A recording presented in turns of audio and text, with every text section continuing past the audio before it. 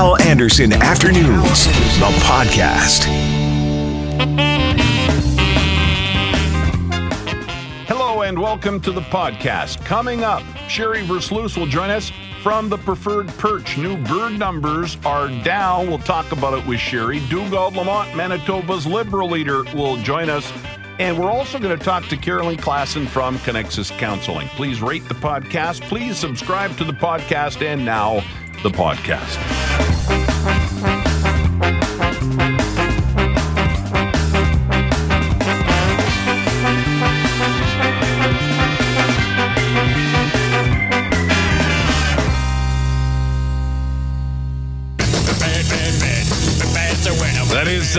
That is a great pick for a song there, because we are going to talk about birds. Actually, I had Sherry Versluis from the Preferred Perch for 10 or 12 minutes from now, but I guess she was listening and heard me tear up, and that's fine. No problem. Sherry, I'll get you on now. I can move stuff around. How are you? I am good, and you? I am excellent. Thanks a lot for agreeing to do this today.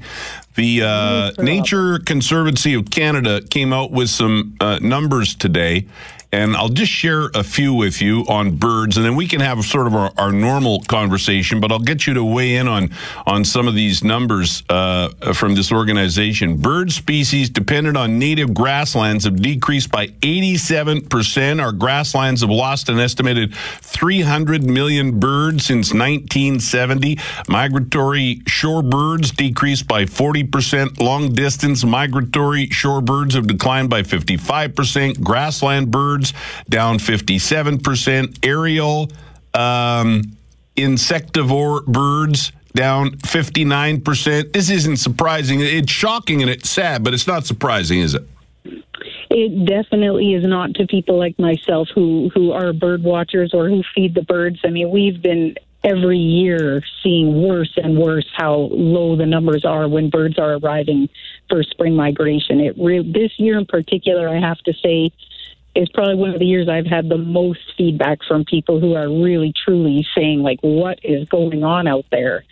So it's very sad, because all of the reasons these birds are declining are all human-caused. So they are all very correctable, but it's just, it's a big deal to get this all fixed. So the biggest causes, of course, are free-roaming cats. Free-roaming cats are responsible for killing up to 3 million birds a day in Canada. Window collisions, which is a big, big problem during migration time. Some people experience numerous birds hitting their windows and dying every day. But again, that's in the millions per day. And the other thing, of course, is chemicals of all kinds, whether it's lawn chemicals or agricultural chemicals. So they're all things that are human-caused and are correctable, but it's just to get that education out there on how people can help in reducing these numbers. And so, what is some good advice then on some simple, basic things we can do to try and help our friends, the birds? Well, of course, with cats, I love all animals, including cats, and this is a very hot topic because a lot of cat owners have the belief that cats are meant to roam and need to roam, but cats are not an indigenous species here. They should not be roaming, and they are having a huge negative impact on wildlife. And that goes on throughout the world. I mean, New Zealand right now is currently culling all cats. There will no longer be cats allowed there because of the impact they have had on their bird population. And it's very widespread. And cats here were introduced as a domesticated pet, and they should be kept in your yard or in your home. So that one is actually very simple. Window collisions are also very simple. There's many products available that you can adhere to the exterior of your window. And there's even new windows that are being produced that do not have that mirrored-like reflection on them. So they have more of a matte finish, and that way the birds are not seeing the reflection, so they won't crash. In respect to chemicals, this is a tough one because we obviously need our farmers. We need agriculture. There's no question about that. But it is the choices that's got to be addressed. And the biggest thing is Roundup, which contains the ingredient glyphosate. And that is really in the news these days, being, finally, it's coming to light finally how damaging that stuff is to people in our food as well as to wildlife.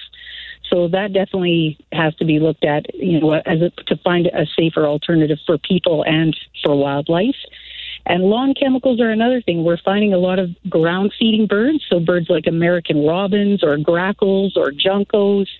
Any of these, a lot of time on the lawns, are starting to have really excessive rates of partial albinism. And this is all directly linked to DNA damage from this exposure to chemicals, because when they're walking through our lawns, they preen themselves after and ingest it, and, it's affecting them greatly. So, again, choosing wisely what you'd use on your lawn. And I'm glad a lot of people are getting rid of their lawns and growing wildflowers now for the bees and the butterflies. So that's kind of the things people can look at to help. Yeah, I will say this, compared to when I was a kid, there just are not the same numbers of birds out there. Like, just think about it. I'm in my mid-50s. If you just think back to when you were a kid, robins everywhere, tons of birds. And now we do not see those numbers anymore, do we? No, in fact, it's quite disturbing how people are excited to see a robin these days. I mean, their numbers have just plummeted.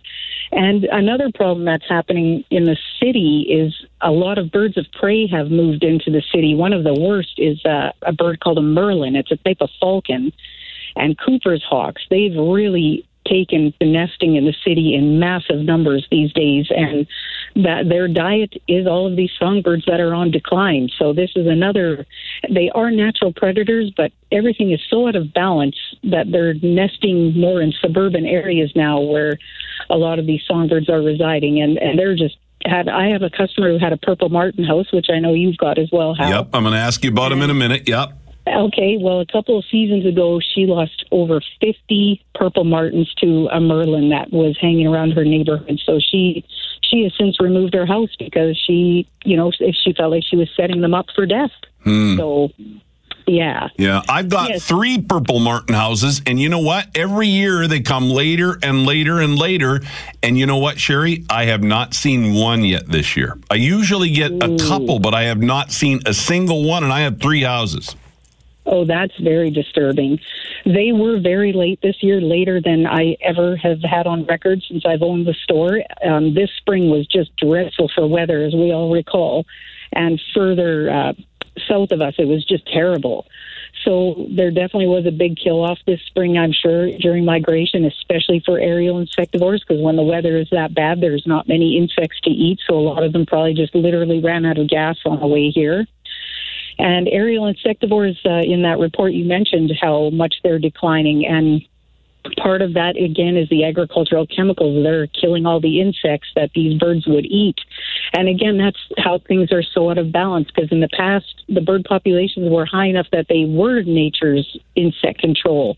Now they've plummeted so much that, we are reliant on all of these very toxic chemicals. So it really is such a messy situation, but it can be fixed. It's just these efforts have to be made to get this all figured out. I should have mentioned this at the start of our conversation, but the Preferred Perch, which is Sherry's store, is at 1604 St. Mary's Road.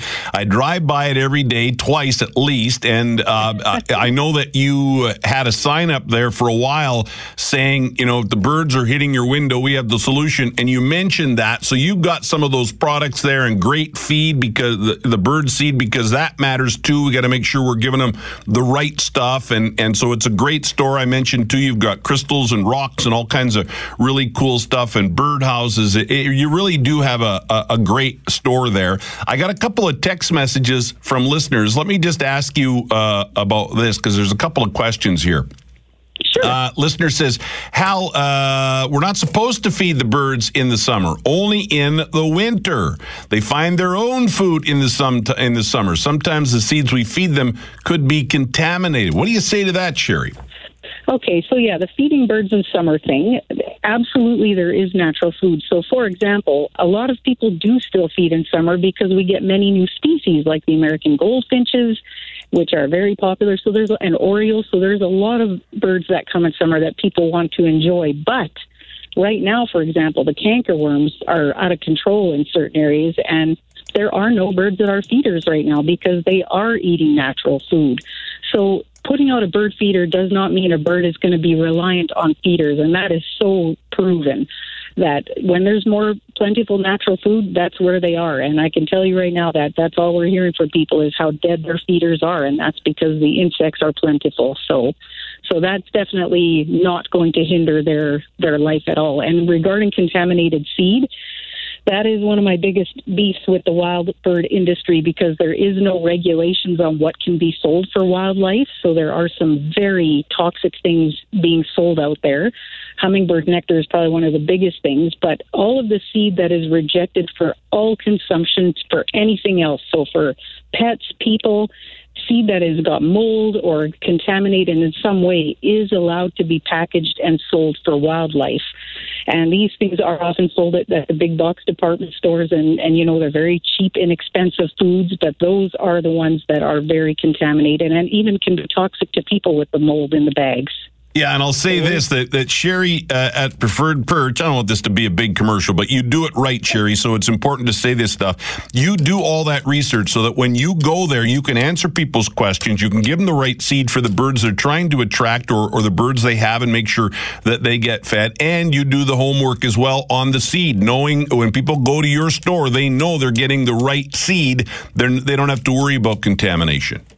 That's right. Most of the seed I carry is actually human grade. We sell human grade peanuts, human grade sunflowers. So these are stuff that's healthy enough for you and I to eat as well. Excellent. Couple quick questions from listeners. I just got this one. Please ask Sherry Hal what the best hummingbird food mix is. Yes.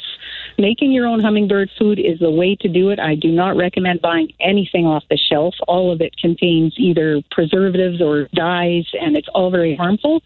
So 4 cups of water to 1 cup of sugar. I use organic sugar personally. And you just bring the water to a boil. As soon as the boil's off, pour the sugar in and stir it till it dissolves, and you're good to go. Oh, you kind of cut out there. So it's 4 cups of water, 1 cup of sugar, and then what do you do with it? You bring the water to a boil, and as soon as it's come to a boil, turn the element off, add the sugar, and stir it till it's dissolved. Okay, excellent. And one more here from Jacob, 204-780-6868. Hal, when you have Sherry on, please ask her about the eastern bluebird. We've always had them nesting in our birdhouses in the past, but this year we haven't seen one. Yes, that is another bird where, again, we're seeing very, very, very terrible numbers with them. And unfortunately, one of their big problems beside climate change for them, because weather is also a big problem, as I talked about migration with the weather impacting birds. But bluebirds, unfortunately, one of their biggest predators are house sparrows. House sparrows are not a native bird here. They are an introduced species, and I've always referred to them as the backyard bird mafia because they are very aggressive and work together to control areas and dominate. But they will take over bluebird houses, and they've even been known to go in and kill chicks, break eggs, kill the mother. So for people who have bluebird houses, that's something they're constantly monitoring, is trying to keep away the house sparrows. Ruben just texted me. He says, Hal, I put up another purple martin house this year, and both of my houses are full. So there you go.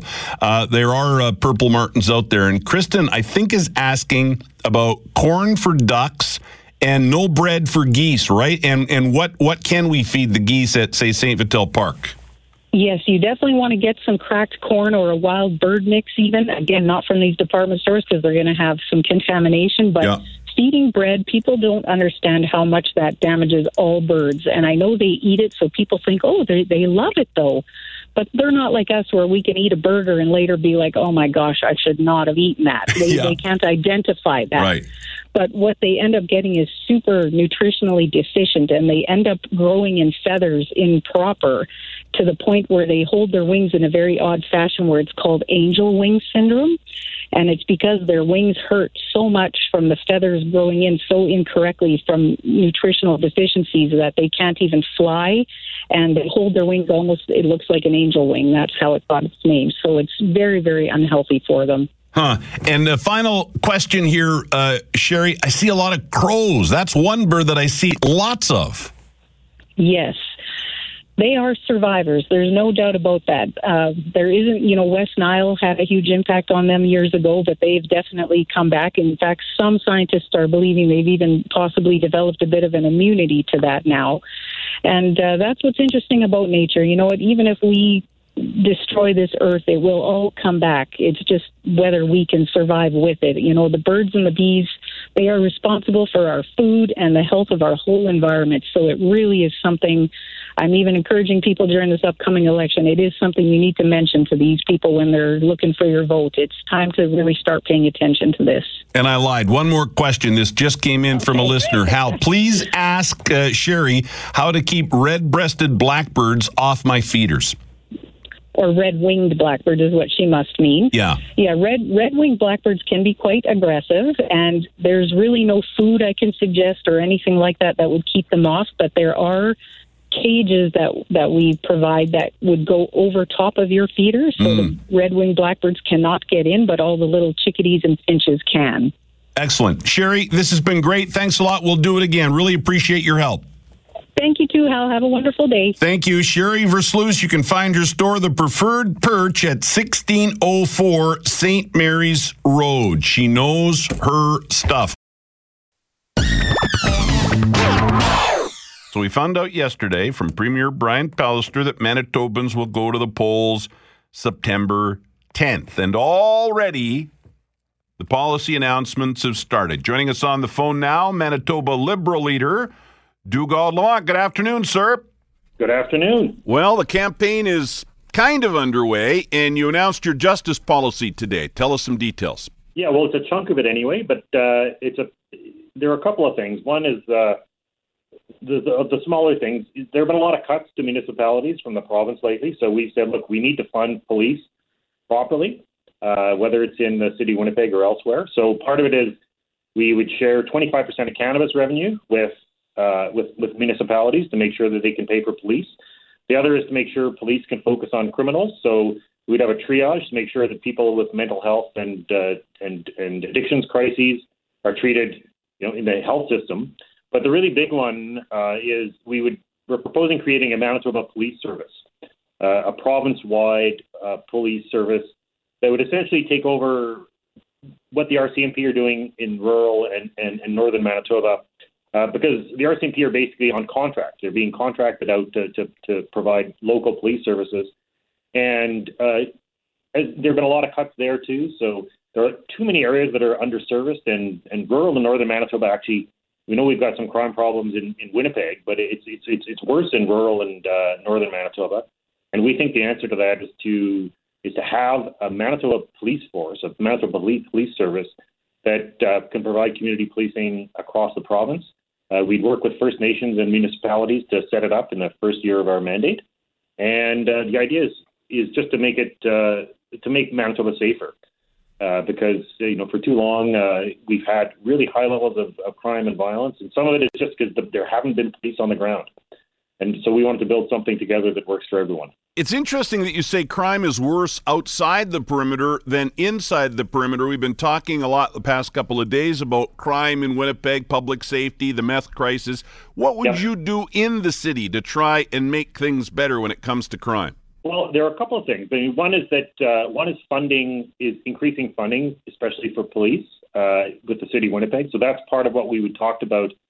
There are a couple of things, but that's one of them is that because the Pallister government has cut funding to the city of Winnipeg, that directly affects the police budget. And the police budget is one of the biggest lines. So we have fewer people. We have fewer police officers working on the street. So some of it is just directing more funds from cannabis revenue. There should be many millions of dollars available. I don't know how the government managed to sell drugs and not make money, but they claim that's what they're doing. But one is increased funding, especially for policing. The other is reducing the workload that police have dealing with addictions and mental health. But the other is actually a Manitoba police service would be able to help because it would have special units.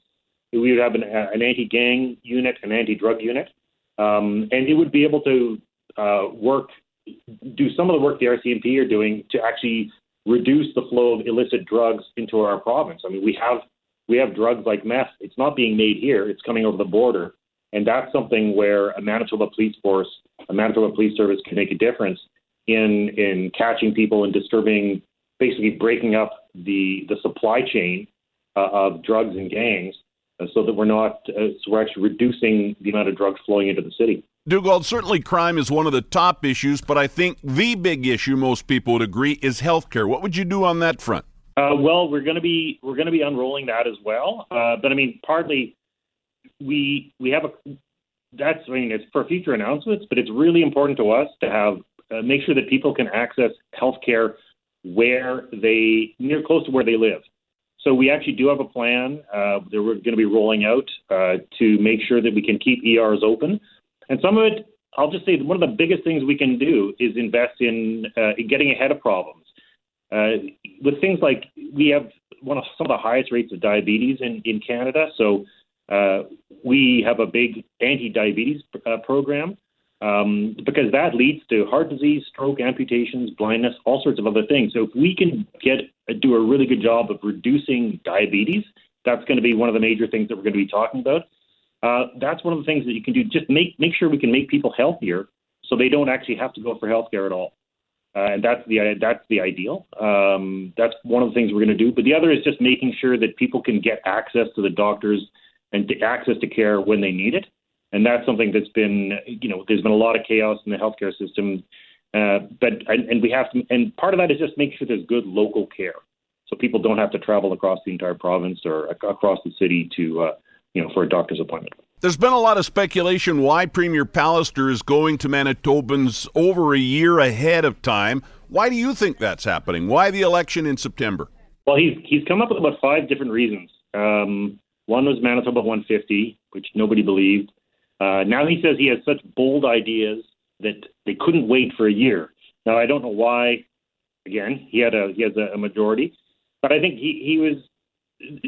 What he said, he actually let it slip. He said, I've been in sports too long, and I won't give up any minor advantage. I just think he thinks that he's got more money and more candidates, and so he doesn't really care about whether elections are free or fair, or that we have a fixed state election law, which is, that's not the way elections are supposed to work. It's not supposed to be the way a democracy works. Ultimately, is because Brian Pallister thinks it's good for him. And if it's good for him, he does it, whether it's good for Manitoba or not. And that's not the way we think. Our focus is on what's good for Manitobans. How are you on the candidate front? Will you have Liberals running in every riding? Yeah, absolutely. Yeah, we nominated, we're close to a dozen, but part of it is, look, we have a green light process and vetting people. We're actually approved a whole bunch of more people, and we're going to be having a whole bunch more nominations next week. And we have some really excellent people who are sort of approaching us to see if they can run. So we're really excited about some upcoming announcements. Are you hoping for a breakthrough election for your Liberals? I always hope. Look, I think there's a huge opportunity here, just because I think the NDP, people still haven't forgiven them, and I don't think that people really want to see another 4 years of cuts to healthcare, education, and infrastructure. And we really do want to provide a different kind of option, and because it doesn't have to just be a choice between the NDP and the PCs, but it's our job to prove it to Manitobans. Look, people are skeptical, and they're right to be skeptical, and a lot of people have lost faith in politicians, and it's our job to try to rebuild that trust. But I recognize that that's our job, and we just have to prove ourselves to Manitobans, one person at a time. And do you think what's happened federally has hurt the Liberal brand here in Manitoba? Do you worry about that? I don't worry about it. I mean, I know ultimately we're our own party. Like I always tell people, people think that we're the same party, but we are not. We're not Tim Hortons franchise, right? We've got different stuff on the menu. And ultimately, Justin Trudeau didn't hire me, and he can't fire me. We're independent. We'll stand up for Manitoba when it matters. And the entire point of running for me to run for leader of the Manitoba Liberal Party was to change it and to make it a different kind of party than it's been. And that means being different from the PCs, the NDP, and the federal Liberals. We have to put Manitoba first, and that's our priority. Good luck on September 10th, and thanks for doing this. I appreciate it. Thank you. Take care. Manitoba Liberal leader Dugald Lamont. just after 2:30. So that means Carolyn Klassen is here from Connexus Counseling, connexuscounseling.ca. Hello, Carolyn. How are you? Hey, Hal. How are you? We were just chatting. Interesting conversation. We got lots to talk about here, but just quickly, let's talk about this because the weather's beautiful out there today, and I'm debating, is the weather going to be nice enough to go to the lake? Talk about being outside because it's good for us, right? It is so good for us. And I think it's good for us. Sometimes we forget how good it is for us to go past the perimeter, away from the city into nature and to spend time.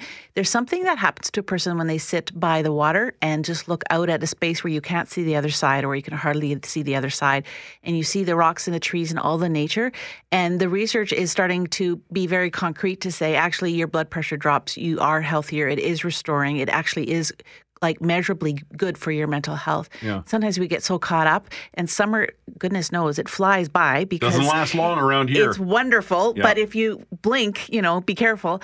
That it's really important for us to take every opportunity we can to find ways of leaving all the buildings and the concrete and finding ways to be amongst the green and the blues of nature. Yeah, and even if you don't have a cottage or you can't get to the lake, even a lawn chair in the backyard with your cup of tea, right? Absolutely, yes. Fine, and we have some of the most beautiful parks here, right? And you can kind of forget that you're in the middle of the city when you go to some of those parks. You can go for a long walk, just in nature. And so I think we need to find ways of just using this time and exploiting the green that now that we've got it, because in a few months it's not going to be here. Let's enjoy it while we can. We were talking to Sherry Versluis from the Preferred Perch earlier, and the bird numbers are way down, and so that's obviously concerning. But that's one of my favorite things to do, is to sit by the bird feeder, have a coffee or a wobbly pop, and watch the birds, right? And the different birds or the animals and all the chipmunks at that again. And, there's something about nature, including animals especially. I got a bird feeder for my birthday, and I put it in the backyard where I can see it outside my window, right? Because let's do whatever we can to enhance nature and enjoy it for sure. Yes, yeah. Pain. We want to talk a little bit about pain here and offloading pain. I'll let you get into this because this is kind of your idea. But pain is, it can be a damaging thing in many ways. Right. And often we don't recognize that something is causing us pain. And before we even realize that we're in pain, we're offloading it. Richard Rohr, who's a writer, he says, if we do not transform our pain, we will most assuredly transmit it. And often we transmit it to those closest to us. To other people, yeah. Our family, our neighbors, our coworkers, and maybe even your children. And I was reminded about that this morning where I had coffee with a friend, and she was telling me about how she had a lunch date yesterday, and she was scrambling to get there on time, and she actually got there a little bit early, and she's sitting there, at 1:45 waiting for her 1 o'clock lunch appointment, and all of a sudden she's like, oh, shoot, it was at 12. I missed it. And it was a friend that she was important to visit with. This friend has been ill and, would have traveled a long way with some difficulty to be there. And she felt her first instinct was to push away how uncomfortable she felt where she was letting her friend down, that she's sort of like, I'm really angry at my friend for somehow this is, how dare she show up on time. Right. And she couldn't even figure out what it was. But her first instinct that she noticed that bubbled up was, I got to blame somebody else because I don't want this to be my fault. Because to have it be your fault means that she made a mistake. And so often we jump from I made a mistake to I am a mistake, and that's intolerable. And so rather than, her first instinct was to avoid that pain and just kind of offload it with pain onto other people. And I think so often when you see people yelling at the kids' baseball umpires. It's not about that. And there's sometimes just kids that are umping, right? They're doing the best they can, and absolutely they're making mistakes, but not intentionally, right? And some of the parents can get so mad, and it's not about the kid making a mistake, right? It's about something that's underneath that is simmering, and all of a sudden when it has a chance to burst out, it explodes in a way that even doesn't represent you well. You feel bad about it later, right? And then it's really hard to admit that you want to offload on how it was somebody else's fault that you exploded the way you did. And I think this world would be a different place. And even as we're heading into provincial election, of saying, what is it that I can explore about my position, and how can I hear the other person and not just throw mud at everything anybody else says? How can I feel my discomfort and really be contemplative, look at what's going on inside of me, and respond in a way that's thoughtful and actually helps the situation rather than just pushes the crap onto other people. Now, all of that, way easier said than done. Way easier said than done. How do we deal with it in the moment? Do we take a deep breath before we open our mouth? Or what's the way to... Because pain can come in many different forms. And you're right, we usually do lash out at the people that we care about the most. Right. And that are closest to us, both physically close at the moment and, the ones we care about. So how do we combat that? How do we try and prevent that sort of lashing out, offloading of pain on other people? Well, often when you're offloading that pain, it becomes out of that flight, fright, or freeze thing that happens in our brain. And that happens when the back part of our brain is saying, do whatever you can to protect yourself and we'll take care of any damage later. Like this is just about survival. And so that's not the best part of our brain that's doing the thinking, right? If we were calm and really contemplative, we would be able to make better choices. And so the people that I watch that do the best at this are the people that say, I'm triggered right now. I probably should be curious about this, but I'm too upset to be curious. I'm going to filter and I'm not going to tap. I'm not going to text. I'm not going to type. I'm not going to talk. I'm not going to do anything that could create that, could be that offloading, right? I'm going to protect other people from myself for a time being until I can calm down. I can get curious about this, do some thinking about it, talk to a friend who I trust and cares about me, and then I can come back with a response that's more thoughtful. Because so if sometimes in the moment, no response is better than a bad response, and many of us can't come up with a good response in the moment, right? Yeah. And I think we have to recognize that we can save ourselves from apologizing if we just find a way to edit ourselves to know at this moment I can't trust myself to speak. Let me figure this out and come back with something that is more representative of the best part of me later. Yeah, because you do instantly usually regret it, right? You go, instantly. Oh, why did I do that? Now I've made it worse. It was bad. Now I made it worse. Sometimes you watch it coming out of your mouth and you cannot stop it, and you just sort of watch this thing happen like you're a movie character, and it's awful.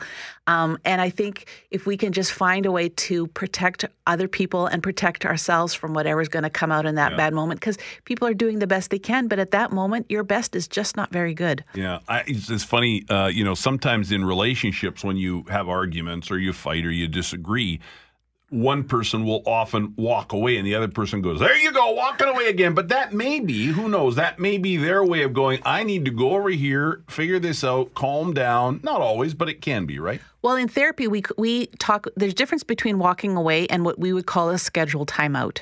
And a scheduled timeout says, I'm not at a place where I can represent myself well. And if we stay in this conversation, I could get mean in a way that is not good for either of us. And so do you say that to the other person so they understand what it is? So what we do in couple therapy often is we talk about the scheduled timeout, and we even sort of talk about a safe word, right? And so there's this recognition of I need to take my space. And there's an understanding that it's going to be at least 20 minutes. For some people, it's actually overnight. But physiologically, it takes at least 20 minutes. And for guys, it's often longer because their anger response is fueled by testosterone at a level that's higher than for females.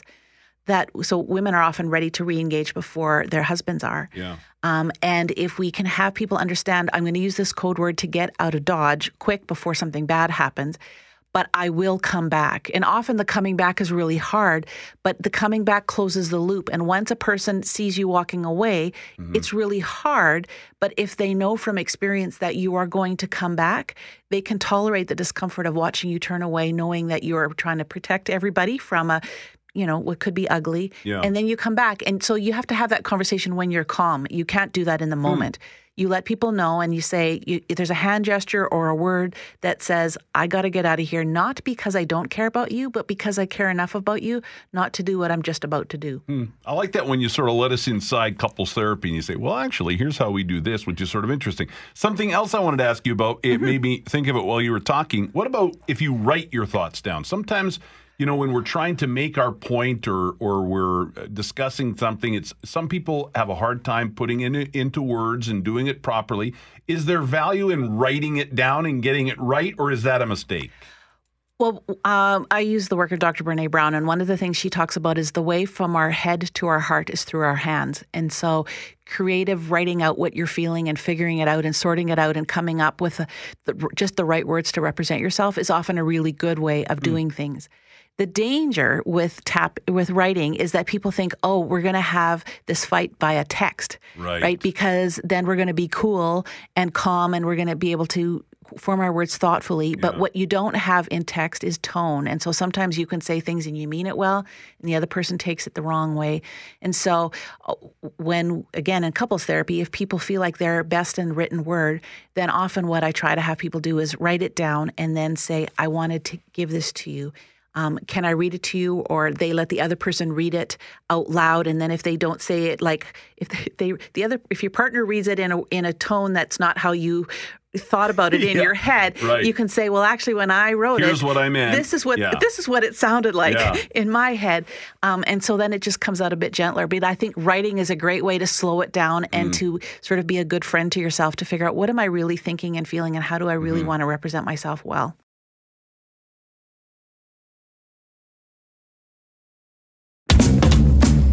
Hal Anderson Afternoons, the podcast, is available on Apple Podcasts, Google Podcasts, and anywhere you find your favorite podcasts.